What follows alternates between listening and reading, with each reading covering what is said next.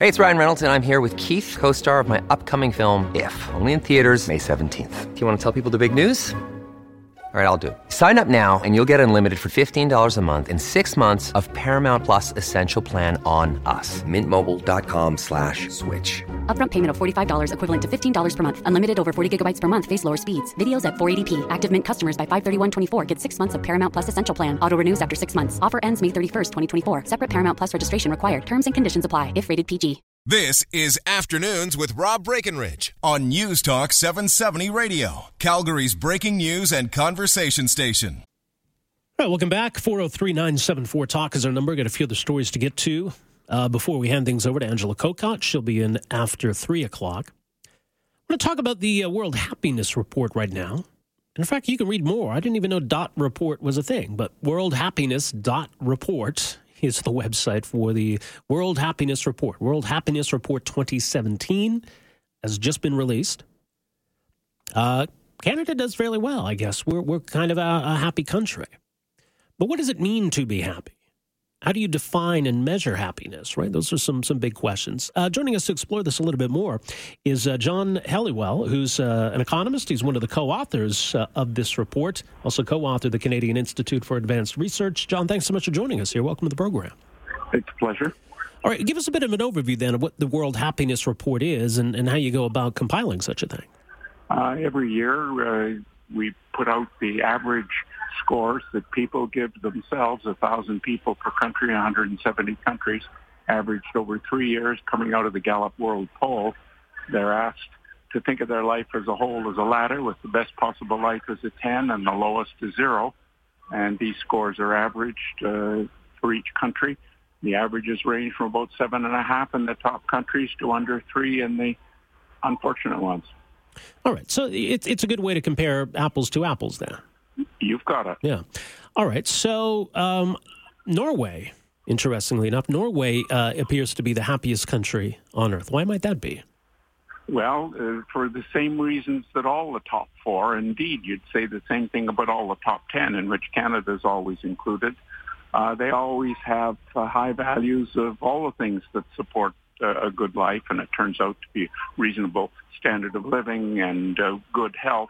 And even more important in total is someone to count on, living in a generous, trusting environment and having a sense of freedom.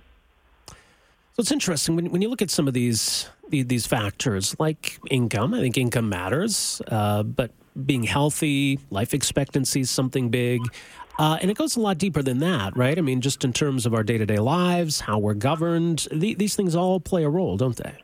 Absolutely. And what's different about focusing on lives as people see them is that these other factors beyond income and health that jump to the front while they're often ignored if you sort of read the usual reports of data that come out. So you mentioned Canada's in the top 10. So yeah. We're is it 7th in this year? 7th this year. We've always been in the middle of that pack, somewhere between 4 and 7. There's another set of countries we sort of trade places with from time to time, just as so we're all in the Premier League, but the very top branch is held by 4 countries that have been there trading places a bit, including Switzerland and Denmark and Iceland, and this year Norway for the first time on top. Interesting. Yeah. Now, what stands out, I think, in this year's report, a lot of people are pointing to this, that the United States continues to slide down the rankings. Not too long ago, the U.S. was pretty high on this list. What's changed in the United States? Why do they seem to be sliding down? Those 4 variables I mentioned after health and income, the U.S. has been dropping.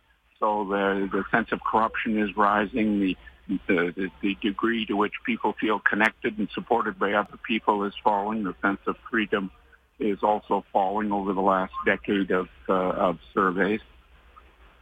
Has there been economic challenges? I mean, Canada's not immune to economic challenges. Certainly Norway, top of the list, has experienced some economic challenges in recent years. So you can't just dismiss it by saying, well, they've had some economic downturn in the United States, because most countries on this list have, right? Absolutely. And the thing about the top countries, think of Iceland, that had a terrible banking crisis, worse than almost anybody's. They stayed up in the top 4 in well-being the whole time. Why? because they didn't fight about it. They didn't turn it to blame somebody. Yes, it's true. The people who abused the system, some of them went to jail. But the point is, they addressed the issues and worked together to solve them and get going again. So they remained, I think, the highest or second highest country in the world in terms of people having someone else to count on, and that's much more important than the way you're working out to restructure your banking system. Although, of course, a society like that will do pretty well in redoing their banking too. Right. Now, I mean, on their own, these are all valuable measures. Levels of freedom, generosity, life expectancy, income, economic growth, etc. To some, measuring happiness is a snapshot of our mood about all of these other things. But why is it important to measure it this way? Well, there's a big difference between happiness as a mood, when we sing a song together and feel better afterwards, or you just hear a good joke, your happiness goes up, and it fluctuates up and down during the day. What we use are life evaluations, which are much more stable. They differ much more across countries. They're when, as Aristotle suggested, you ask someone to look back on their life as a whole. How do they rate it? And those are the numbers we're getting. And they turn out to be a better measure of overall life for people than any of the standard economic or health measures. And so that's why we pay so much attention to them. Well, it's worth paying attention to. Again, people can read more at worldhappiness.report. John, thanks for making some time for us here today. Really appreciate this. My pleasure. All right, take care. Bye. John Helliwell, economist, UBC, co-author of the World Happiness Report. So, yeah, we're kind of static, I guess. 7th place overall, top 10. In 2007, the U.S. ranked 3rd among OECD countries, down to 19th in 2016. That's interesting. Anyway, 403-974-8255 is our number. Back with more right after this. Afternoons with Rob Breckenridge, starting at 12:30 on News Talk 770 Calgary.